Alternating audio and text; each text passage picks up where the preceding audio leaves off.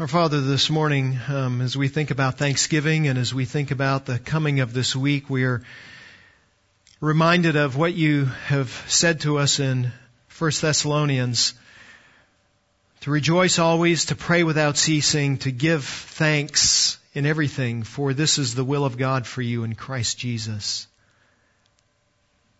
And there is some sense in which it's easy to give thanks. We live in a country that is bountiful and plentiful in material goods and possessions. Most of us do not worry about maintaining a roof over our heads. Most of us do not worry about whether or not there will be a meal this afternoon or this evening or tomorrow morning. Most of us live in relative safety. We do not fear for those who will come and intrude on our homes to cause us physical harm. And yet, Father, in each of our lives, there are burdens and there are weights and there are pressures that do, at times, make it hard to be grateful. And so, Father, would you work in our hearts through this passage and through a reminder of the provision of Christ, a sense of gratitude, an attitude of thanksgiving, a desire to please you with hearts that are grateful to you, no matter what our circumstances are. And so, three things particularly come to mind this morning.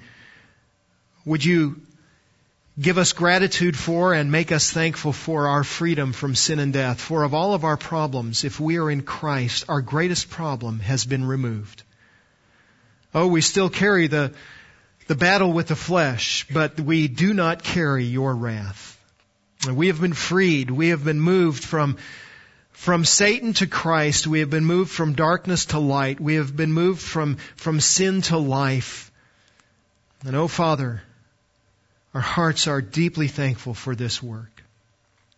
We thank you, Father, for, secondly, the work of your grace to transform us. And as we look in the body of Christ, we see evidences of your transforming work in others as well. This is magnanimous grace, not only that you have saved us, but that you are in the process of sanctifying us and conforming us to Christ. And for this we give you thanks.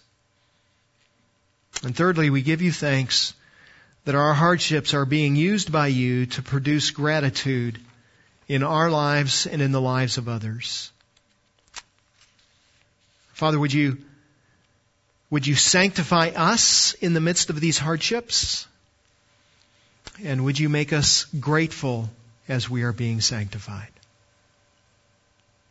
These ideas we know are true from your word, but they come to us with difficulty. It's hard to practice these things. And so would you, by this powerful passage, guide us this morning into gratitude in the midst of our difficulties, we pray in Christ's name and for His glory. Amen.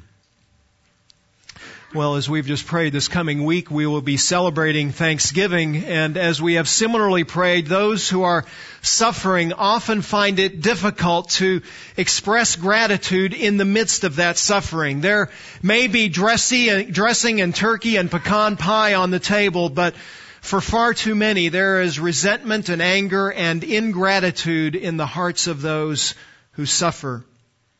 In contrast, consider the story of Fanny Crosby, who, when she was 6 weeks old and suffering an ordinary childhood illness, her medical doctor, put a mustard plaster on her face and burned her eyes irrevocably, rendering her blind for the rest of her life.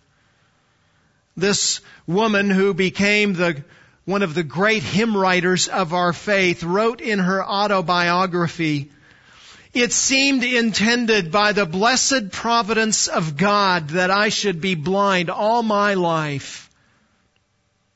And I thank Him for the dispensation. If I could meet my doctor now, I would say, thank you, over and over again for making me blind. How could she say that? Because she said, I could not have written thousands of hymns if I had been hindered by the distractions of seeing all the interesting and beautiful objects that would have been presented to my notice. In fact, this is not just something that she came to later in life, but even as a child, she had this perspective. The first known poem of hers that she wrote when she was 8 years old reflects that conviction. Listen to what she said, 8 years old. Oh, what a happy child I am, although I cannot see. I am resolved that in this world contented I will be. How many blessings I enjoy that other people don't. So weep or sigh because I'm blind. I cannot, nor I won't. Isn't that amazing? You and I are likely similar to most American Christians. We do not suffer well. As John Piper has noted, we expect things to work. We expect help to be offered when we need it. We expect relief when we want it. We expect respect and courtesy. We never expect to be told that there is nothing that can be done. We want answers. We want solutions. We want what we want, and we don't expect or want or like problems. And we especially don't expect or want or like suffering and persecution. But we live in a world where problems and troubles and suffering and persecution are normal, even for believers. In fact, we might even say that problems and troubles and suffering and persecution are the norm for believers in Jesus Christ. And it seems, frankly, that we have more of these troubles and difficulties than the rest of the world. And as we think about that, that doesn't make us happy either. It's not fair. So how will we respond when we suffer? How should we think about our suffering? It is those kinds of questions that the Apostle Paul addresses in the middle of chapter 8. In his introductory statements to this section about suffering and difficulty and trials and the weights of the world, he says in verses 17 and 18, always evaluate your present suffering in light of your coming glorification. As he prepares us to think about suffering and difficulty and trial, he says, always evaluate your present suffering in light of your coming glorification. Always evaluate today's sufferings in light of tomorrow's joys. Don't just look at today's sufferings, but look ahead to the joys of tomorrow when we get to glory. Paul will not minimize suffering. He will not attempt to remove suffering, but he will tell us what we need to think about in new ways so that we might endure our suffering. And he will help us to think in two particular ways about our suffering and about our difficulty. And as we come to this passage, always evaluating our present suffering in light of our coming glorification, let me just set for you the context and remind you the context in which Paul is going to say what he says in verse 18. And that is that God's children are inheritors. God's children are inheritors. Verse 17, and just reminding us about the context, start in verse 16. The Spirit Himself testifies within our spirit that we are children of God. So when we are mortifying the flesh and putting to death the deeds of the flesh according to the power of the Spirit of God, then we understand through the Spirit as He testifies to us, that mortification process gives evidence that we are God's sons. And if we are children, verse 17, then heirs also, heirs of God and fellow heirs with Christ, if indeed we suffer with Him, so that we may be glorified with Him. This chapter is focusing on the work of the Spirit of God to assure believers of our salvation. One of the most basic acts of the Spirit of God being, as we've already alluded to, verse 13, that we will be mortifying the flesh. So if we are walking in submission to the Spirit will be producing in us what the Spirit does, and that is pushing back against the flesh, pushing back against sin, mortifying and killing sin. That is what it means, verse 14, to be led by the Spirit of God. And if you are being led in that way, he says, then you are sons of God. You've been moved from darkness to light, from death to life, from Satan to Christ, and amazingly, not just moved into Christ, but adopted as God's sons. Verse 14, these are sons of God. Verse 15, you have received a spirit of adoption. Verse 16, the Spirit testifies that we are children of God. That is our condition. That is our place. And then notice verse 17, and if we are children, then we are heirs. And in fact, notice that he alludes to the fact that we have an inheritance 3 times. We are heirs also, along with our sonship. We are heirs of God. And then thirdly, we are fellow heirs with Christ. He says, first of all, we are heirs also. To be an heir means we receive an inheritance. But notice that this inheritance is given as soon as we become sons. We don't have to wait for the father to die in order to receive this inheritance. So normally an inheritance is only received when the father is gone, when the father has died. But as soon as we become God's children, immediately at that moment, we receive that inheritance. And the inheritance we receive is not just land. And in the Old Testament, to talk about inheritance is to talk about the reception of land and to talk about the reception of property. But we have something far different. We have a spiritual inheritance, the kind of inheritance that Peter talks about in his first letter, chapter 1. Blessed be the God and Father of our Lord Jesus Christ, who, according to His great mercy, has caused us to be born again to a living hope through the resurrection of Jesus from the dead. Why? Verse 4, to obtain an inheritance. So that we have an inheritance now, Peter would say, and not just now, but it is lasting. He says to obtain an inheritance which is imperishable, and it is undefiled, and it will not fade away. It is reserved or kept in heaven for you who are protected by the power of God through faith for a salvation ready to be revealed in the last time. You have this inheritance. It is a guarantee, and you even now are experiencing some of the blessings of the inheritance that you will receive in full when you get to heaven. You have an inheritance. You are children of God, and you are already heirs. But not just heirs. Notice what he says about this inheritance. We are heirs of God. That it is God who is the one who gives the inheritance. The emphasis is not just that the believer gets an inheritance. That's true. But the emphasis is that it is God who grants the inheritance. It is God who gives the inheritance. God who was their enemy. God who was opposed to them.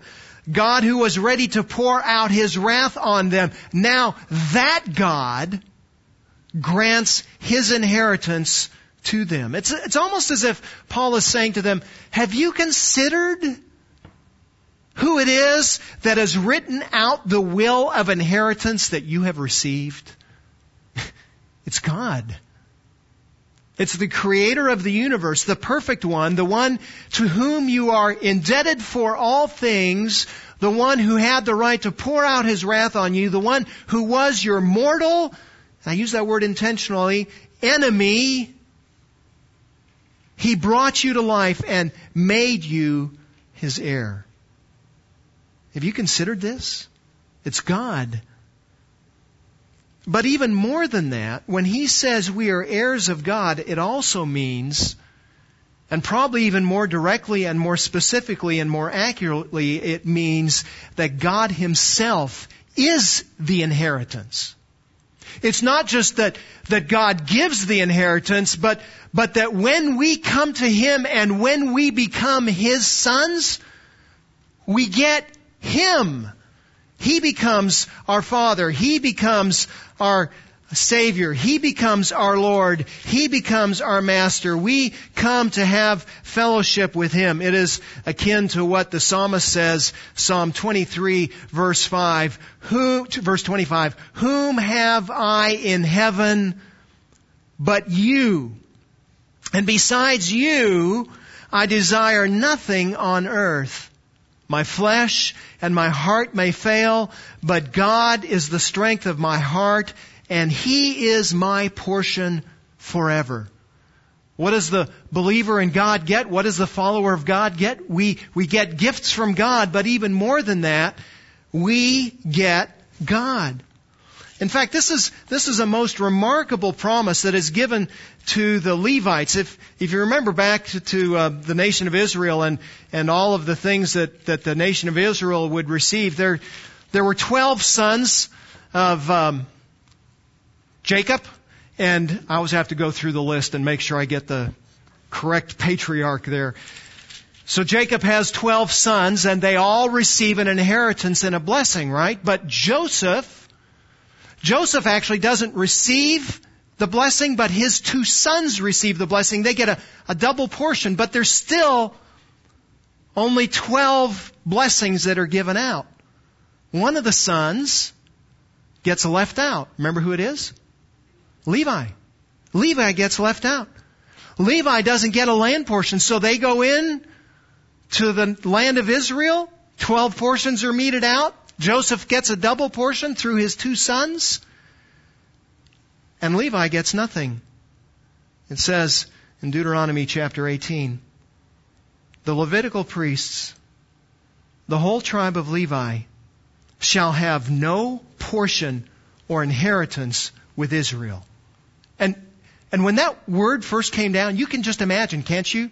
The hearts of all the Levitical priests going, oh, we've lost. We get nothing. And then he says, they shall eat the Lord's offerings by fire and His portion. Okay, at least we get to eat tomorrow. Then verse 2, they shall have no inheritance among their countrymen. The Lord is their inheritance, as He promised them. I read that, and every time I read that, I think, they got the best deal. They got the best. Everybody else just got a piece of land. They've got to work it. They've got to till it. They've got to bring the produce. The Levites get the Lord. And brothers and sisters, when it says in Romans chapter 8 that we are heirs of God, it's telling us the same thing. We, if we are followers of Jesus Christ, get God. Heirs of God. We're not just heirs of God, though. It gets, if it's possible, it gets even better. We are fellow heirs with Christ. Now, Jesus Christ is already receiving from His inheritance, but this is a promise that we will join in Christ's inheritance. Now, you might read this sentence to say something like this. We are heirs alongside of Christ. So Christ is the firstborn of all creation. So Christ gets a particular inheritance from the Father as the firstborn of all creation. He gets preeminence. And then of the leftover inheritance that comes from God, we just divide it up among all the millions and billions of believers in Jesus Christ. And we share a little tiny portion of what Christ gets. And that is not what Paul means. What Paul means is that every child of God receives a full and equal inheritance of being aligned to and receiving gifts from and through the firstborn, Jesus Christ. MacArthur helpfully says, every adopted of child will receive the full inheritance with the Son. Because there is infinite grace and infinite riches, God has an ability to give an infinite inheritance to every believer. So every believer receives an inheritance alongside Jesus Christ, and every believer's inheritance is completely full, completely adequate. This is the very thing that Jesus is talking about in the parable of the man who goes to hire laborers for the day in Matthew chapter 20. And so he hires some at the beginning of the day, and they work all day, and he hires some at the 3rd hour, the 6th hour, the 9th hour, and he hires some at the 11th hour, and all of them receive a full wage for the day. And this is what it is like to be in the kingdom of heaven. It doesn't matter when you come in. It doesn't matter where you come in. It doesn't matter what you were before Jesus Christ. We all receive the full inheritance of being connected to Jesus Christ. We all, as God's children, are inheritors. But there's a second principle in verse 17 also, isn't there? God's children are sufferers. We're also sufferers. Notice he says in the middle of the verse, if indeed we suffer with Him. And when he says, if indeed, it's actually much stronger than that. It has the sense of seeing that we suffer with Him, or since we suffer with Him. And Paul is pointing to the certainty of suffering. It is a reality. Now, it could be that the Apostle Paul is pointing to something like Romans chapter 6 and pointing to the fact that Jesus Christ, when He died on the cross, He suffered on our behalf. And so when we come to believe in Him, we are identified with His suffering on the cross. And because of that, we suffer along with Him. But He means an actual suffering. An actual suffering that is experienced because the person is a follower of Jesus Christ. The world hates Jesus Christ, and because the world hates Jesus Christ, the world hates all of Christ's sufferers, and we suffer because of our identification with Him. That's what Paul talks about in verse 35 of this chapter. What will separate us from the love of Christ? Will tribulation or distress or persecution or famine or nakedness or peril or sword? These are the things that come to us because we have been identified with Jesus Christ. These are the things that happen to us because we are connected to Him. We experience tribulation and distress and persecution and nakedness and peril and sword. People want to kill us. We suffer because of our identification with Jesus Christ.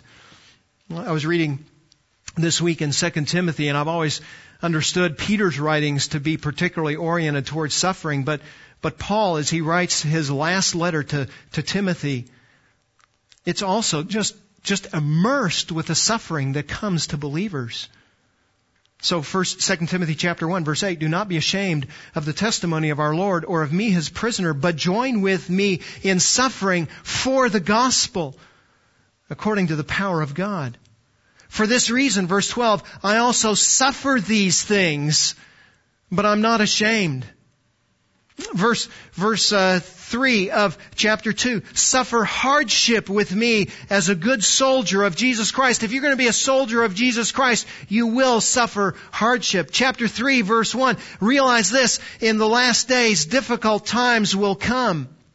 What kind of difficulties? Verse 10, you followed my teaching, Paul says to Timothy. You followed my conduct, my purpose, faith, patience, love, perseverance, persecutions, and sufferings, such as happened to me at Antioch and Iconium and Lystra. With persecutions I endured, and out of them all the Lord rescued me. Indeed, all who desire to live godly in Christ Jesus will be persecuted. Chapter 4, verse 6, I am already being poured out as a drink offering. The time of my departure has come. I'm giving up my life for Christ. At my first offense, verse 16, no one supported me, but all deserted me. May it not be counted against them. There's suffering in this world. And then you go to the Gospel of John, John chapter 16, as if what Paul hasn't said is enough. We hear these words from the lips of Jesus. These things he tells the disciples right before he goes to the cross. These things he says, I've spoken to you so that in me you may have peace. In the world you have tribulation. But take courage, I have overcome the world. I like what Bonhoeffer says about that verse. He says Jesus promised his disciples three things: that they would be completely fearless, absurdly happy, and in constant trouble. He's right.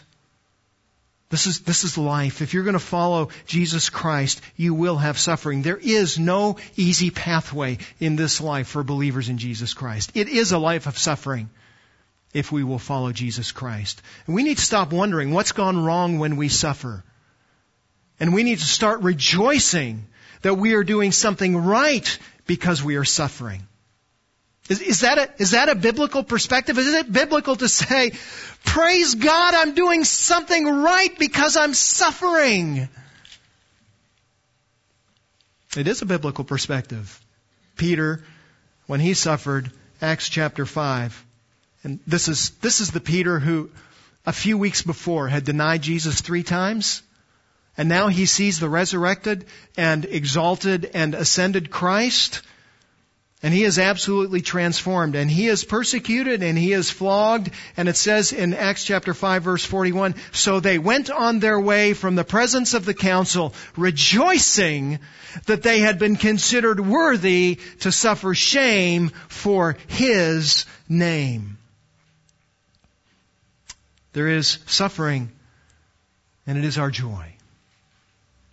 It is our joy because notice the end of verse 17. Since indeed, when or because we suffer with Him, so that we may also be glorified with Him. There's a benefit that comes to suffering, and that is we get glory. This does not mean if you suffer, you earn the right to go to heaven, as if suffering has something meritorious to do with our gaining of heaven. But Paul means that if you suffer because you are identified with Jesus Christ, then it gives evidence to your sonship. And because you are a son, then you get glory, you get God, you get inheritance. Or we might say it the opposite way. If you are not suffering with Christ, then it indicates that you are not part of Him and you have not been justified and you will not receive eternal life. Suffering is part of the Christian life. You cannot remove suffering from faith in Christ. Christ suffered. Jesus Himself reminds us, was it not necessary for the Christ to suffer these things and to enter His glory? And if we are with Him, we also will suffer. And then we will experience the joy and the culmination of our faith, glorification with Him. One theologian says very well, we do not want suffering. We want success. We identify not with those who are low and hurt, but with those who are high and healthy. We don't like lepers or losers very well. We prefer climbers and comers. For Christians, the temptation to be conformed in this world is desperately sweet and strong. Yet says the Apostle Paul, we are children of God if we suffer with Christ. So taking verse 17 and kind of summarizing it, if we mortify sin by the power of the Spirit of God, then we are children of God. And it demonstrates that we have been justified by Jesus Christ. And if we are children, He treats us like His Son. He gives us an inheritance. And we also are graced. I use that word intentionally. We are graced with the privilege of suffering with Jesus Christ and for Jesus Christ. That just sounds wrong to our ears though, doesn't it? Sons shouldn't suffer. Enemies should suffer. Rebels should suffer. Slaves should suffer. But sons shouldn't suffer. But the promise is made that sons do and will suffer. The Puritan Thomas Vincent put it this way: when it is your duty to suffer for Christ, look upon it also as your privilege and be glad of the opportunity, rejoicing that you have anything to part with for the sake of Christ. And that leads us to Paul's next thought and his instruction for us. How should we think about suffering? And the first thing he says in verse 18 is that we should consider our sufferings. We need to think on and think about our sufferings. And what we must think about particularly is our sufferings. You must think about your sufferings. Notice verse 18. For I consider that the sufferings of this present time are not to be worthy to be compared with the glory that is to be revealed to us. I consider. Paul here is not offering a personal opinion. Here's my idea about suffering. But he's using a word, consider, that means to account or to reckon or to think logically about something. It's a reasoning process. So Paul says, I have thought about my suffering and I have come to a particular conclusion about it as I have placed it in biblical counsel. Of what is he firmly convinced? Of what has he become convinced and compelled by? He is convinced that there is no way to compare the glory that is to come with the suffering he has on earth. Whatever suffering he has on earth, it cannot reach the smallest distance towards the heights of glory. No matter the weight of his burden, it will not register on the scale when compared to the glory to come. And Paul does something really interesting in this verse. He says, I consider the sufferings of this present time are not worthy to be compared to heaven. In other words, as you think about your sufferings, do not dare to think of them in the same kind of category as heaven. In other words, there is a right way to think about suffering, and there is a wrong way to think about suffering. Do not think wrongly about your suffering. Yes, you're suffering, but as you think about that suffering, don't succumb to the temptation to think more about your suffering. Don't overestimate your suffering. And aren't we all prone to do that? And aren't we all prone to say, oh yes, I know you're suffering, but my suffering is so much more difficult. We hear somebody who's heading into surgery and you say, oh, I'm really sorry that you're having that surgery, but let me tell you about the surgery I had. It's a sad thing when pregnant women get together and they start comparing stories. Oh, you had a 10-hour labor? Let me tell you about my 16-hour labor. Oh, your 16-hour labor? That was just the beginning of my labor. Let me tell you about how bad my labor was.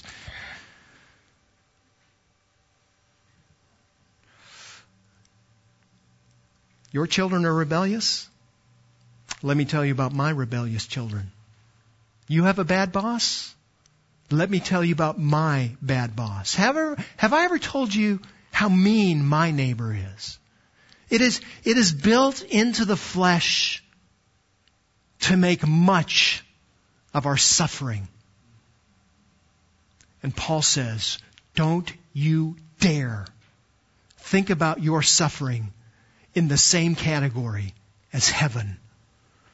Paul is echoing what he will say to the Corinthians in his second letter to them. He says in verse 16 of chapter 4, we do not lose heart. Though our outer man is decaying, is it falling apart? Yep. I could go around the room and I'm betting every one of you doesn't feel absolutely perfect today. All of you would say, yeah, I've got this going on, and I've got this going on, and man, I just wish this would go away. The body's decaying.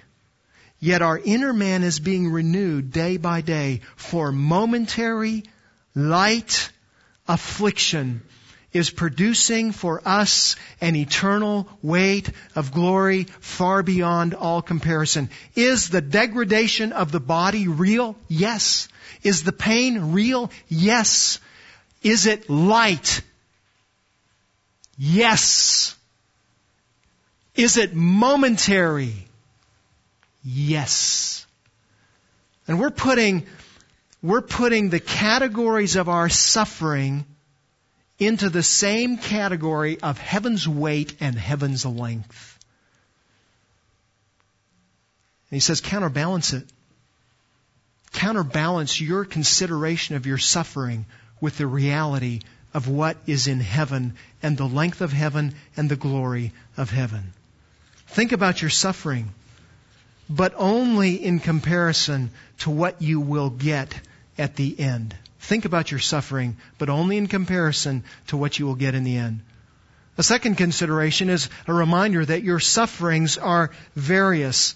Paul says, I consider the sufferings of this present time. I consider the suffering. And it would be tempting to say, Paul's only thinking about the suffering that's connected to Jesus Christ, because he particularly talked about that in verse 17, right? If indeed we suffer with Him, so we are connected with Him, and because we're connected with Him, we have a particular kind of suffering that goes along with Him. But the word that he uses here in verse 18 is much broader than that. It's a broad word that he uses to speak about all kinds of misfortunes. And in fact, in verses 19 and following, he's going to talk about the misfortunes that we experience in this world. The anxious longing of creation waits eagerly for the revealing of the sons of God. So creation itself realizes its fallenness. Creation itself realizes this isn't working right. The creation was subjected to futility, not willingly, but because of Him who subjected it, in hope that the creation itself will be set free from its slavery to corruption. So this world just doesn't operate the way it did before the fall. There's things that go wrong in this world. There are things like illness and loss and hunger and unemployment and financial burdens and broken relationships and consequences of sin and death and grief, and it just goes on, doesn't it? That's what it's like in this world. We jokingly say there are only two certainties in life, and those are death and taxes, but it's true, isn't it? Death is a certainty, and everything that comes with it. Death, loss, brokenness, weakness, hurt, sorrow. I remember we brought our babies home from the hospital. This particularly hit me with our firstborn. I think we were at home just a day or two. I was standing in her bedroom and had her on her little changing table, and I'm changing her, putting her clothes on for the morning, just looking at her perfect little body. And you remember what it's like, that infant, and just skin that is flawless. And I remember thinking, that little knee is one day going to be bloodied. Something's going to happen. She's going to burn her fingers on the stove, almost certainly. Something's going to happen that's going to wound her heart. Somebody's going to say something to her, and that's going to devastate her. And you look at her in that moment, and you think, It can't happen. Look at the sweetness of that perfect little body. I use that term loosely, not theologically. But it happens, doesn't it? And 25 years later, it's not just a theory that she's going to be hurt. It's a reality. She has been hurt many times. There's much suffering in this world. We experience suffering from the fallenness of the world itself. There's cancer and car accidents and blizzards and hurricanes. We live in a world that is imperfect and fallen. There is suffering from sin. I sin against others. Others sin against me. Relationships are broken. And relationships sometimes are not repaired. And we suffer because of being a follower of Jesus Christ. The point is, not everyone experiences the same sufferings, but everyone suffers. Everyone knows heartache. Everyone knows pain. Since Genesis 3, no one is immune from this trouble. And we spend our lives trying to escape suffering when God says it is woven into the very fabric of life. And instead of attempting to avoid it, we need to start learning to think rightly about it. The last thing he would have us to think in verse 18 is that our sufferings are now. The sufferings of this present time. He doesn't mean they're here for the time being. He doesn't mean that he has them and others do not. He means that there is a kind of suffering that belongs to this age as opposed to the age to come, the age in glory. As long as you live on this earth, there is a particular kind of suffering that we will experience. It is the nature of this world to experience trouble. As someone has said, there are three kinds of people. There were those who were suffering yesterday. There are those who are suffering today. And there are those who are going to receive a phone call tonight. All of us are suffering. All of us have pain. How do you know if someone has suffered or will suffer? Are they alive? And if they are alive, they will suffer. My friends, some of us have created mental refuges where suffering doesn't exist. And we've said, I have a right to a pain-free, suffering-free existence. And that is not what God has said you have. You must think rightly about suffering. It is a reality. You must also then consider your glorification. And in considering your glorification, you must specifically think about glory. You must think about glory. And think about glory because it is incomparable. The sufferings of this present time are not worthy to be compared with the glory. What's the glory? Glory simply means to be revealed. There is a revelation. We know of God. When we talk about the glory of God, we're talking about the revelation of the fullness of God. When we talk about glorifying God, we're talking about living in such a way that the fullness of who God is being revealed and manifested. When Paul here talks about the glory that is to be revealed to us, he's talking about all that we will be and all that we have when we are in glory and every vestige of sin is removed and we have the fullness of our salvation. And it is that to which he says we need to think. We must learn to give heaven and our future the right weight that they deserve. My friends, we are far too earthly minded. We think far too much about what we will suffer here and what we will receive here, and far too little about what we will receive in heaven as the fulfillment of our complete joy. Now you can talk about heaven in a lot of different ways. You can talk about the beauty of heaven. You can talk about restored relationships in heaven. You can talk about sinlessness and complete freedom from the flesh in heaven. You can talk about the absence of human frailty and illness that we will have in heaven. You could talk about the immensity of seeing Jesus Christ. But what Paul would have us to focus on here is the duration and the weight of heaven. He says, you have something here on earth. Do not compare this little suffering that you have here with the weight of heaven. Don't compare it. Why does he say it is incomparable? Because it is infinite in blessing and infinite in time. The joy that we will have in heaven is infinite. It is full and complete. And the joy we will have in heaven is unending. Friends, there's just no way to wrap our puny little brains around this. So, I was trying to think about this. This is a feeble attempt, but it's my attempt. Someone born today, if they're a male, life expectancy about 76 years, according to data that I found the other day. If they're a female, life expectancy of about 81 years. Let's split the difference and say they've got a life expectancy of 78 years. Someone that lives to be 78 years can expect about 28,500 days on this earth. Wow, long time. How does that compare to eternity? 28,500 days.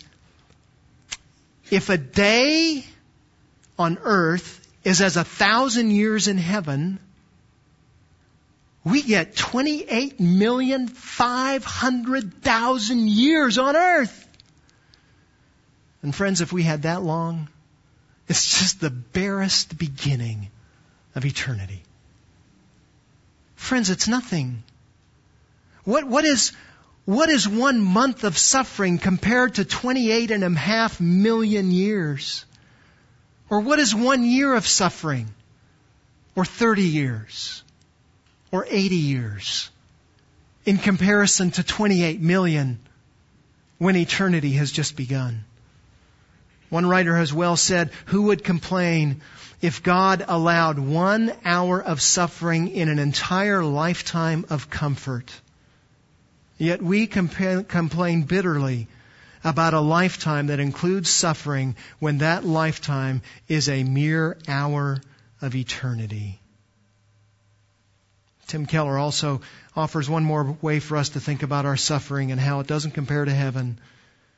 He says, if heaven is a compensation for all the stuff that we wanted and we never had, that is one thing. But if the new heaven and the new earth is our hope, and it is, it will make everything horrible we've experienced nothing but a nightmare. And as a nightmare, it will infinitely correspondingly increase our future joy and glory in a way that wouldn't have been increased if we'd never suffered. Which is to say, how will you know joy if you don't know suffering? And only as you know suffering will you revel in and delight in and understand the fullness of joy that we have in heaven. We must think about heaven, and we must think about Christ in a particular way because we are suffering. We must weight Christ, glory, heaven as far more comprehensive and far more substantive than the suffering we have here. We must also understand that our glory is all transforming. Notice that Paul says it is the glory that is to be revealed. That is, glory will be known. Glory will be disclosed. Glory will be brought to light. It is the final work of God's redemption in us and to us.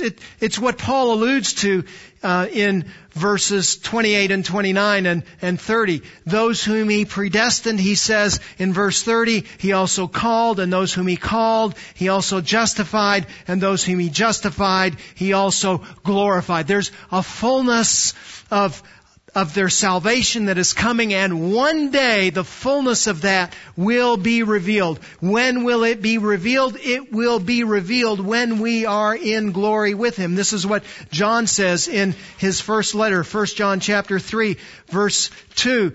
Beloved, now we are children of God, and it has not yet appeared what we will be. I look at you guys and I say, don't see perfection yet. And you say, right back at you, preacher. We're not there yet. We haven't seen it. But we know that when He appears, we will be like Him.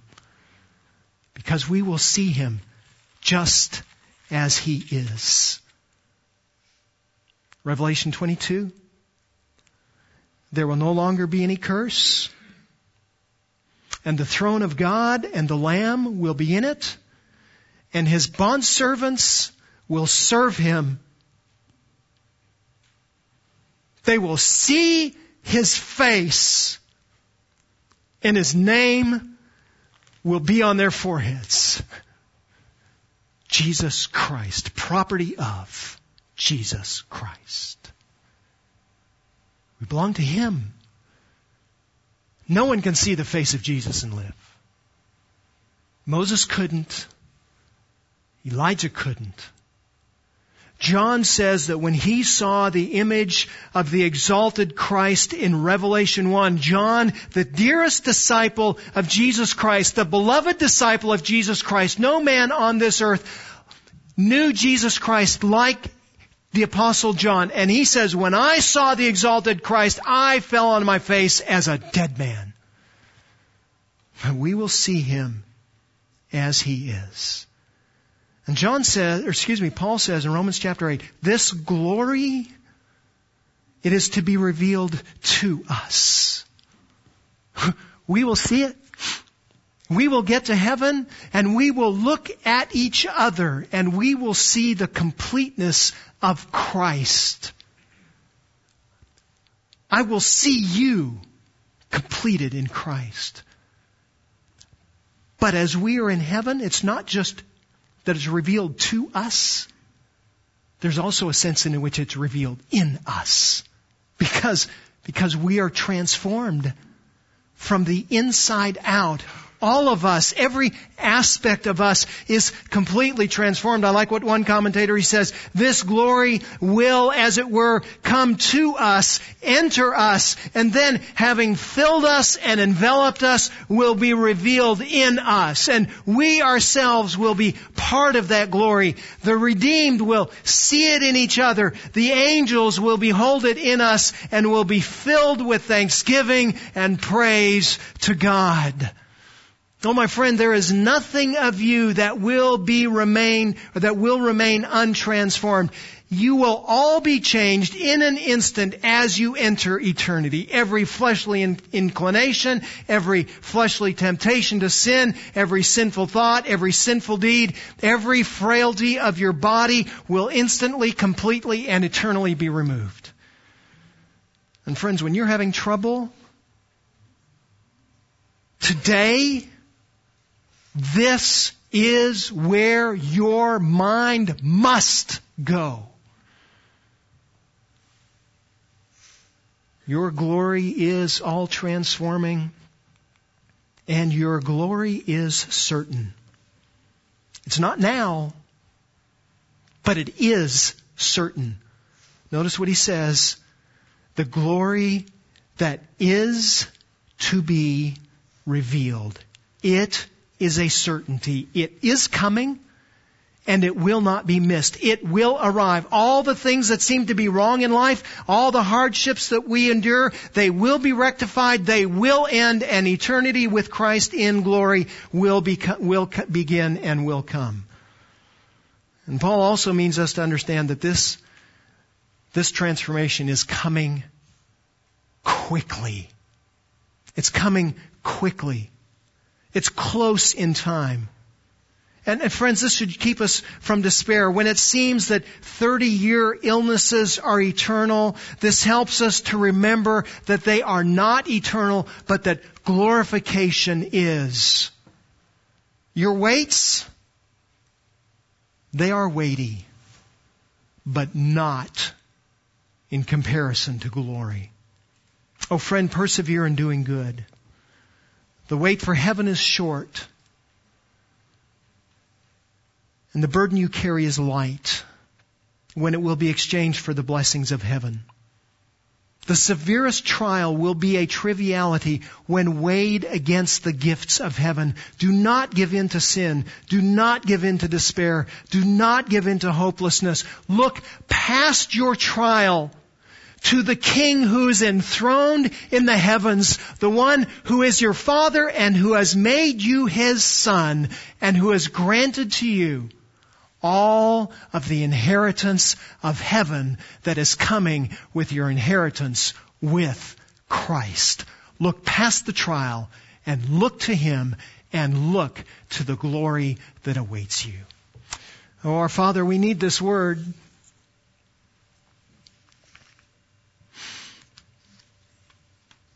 Because the weights are heavy, the temptations are powerful. But, oh Father, help us to see the glory of what you have provided. Help us to revel in the glory of Christ, the glory of freedom, and the glory of the coming revelation. Oh, Father, let us not be preoccupied with our problems. Let us be preoccupied with our Savior and our future. It is in that Savior's name that we pray. Amen.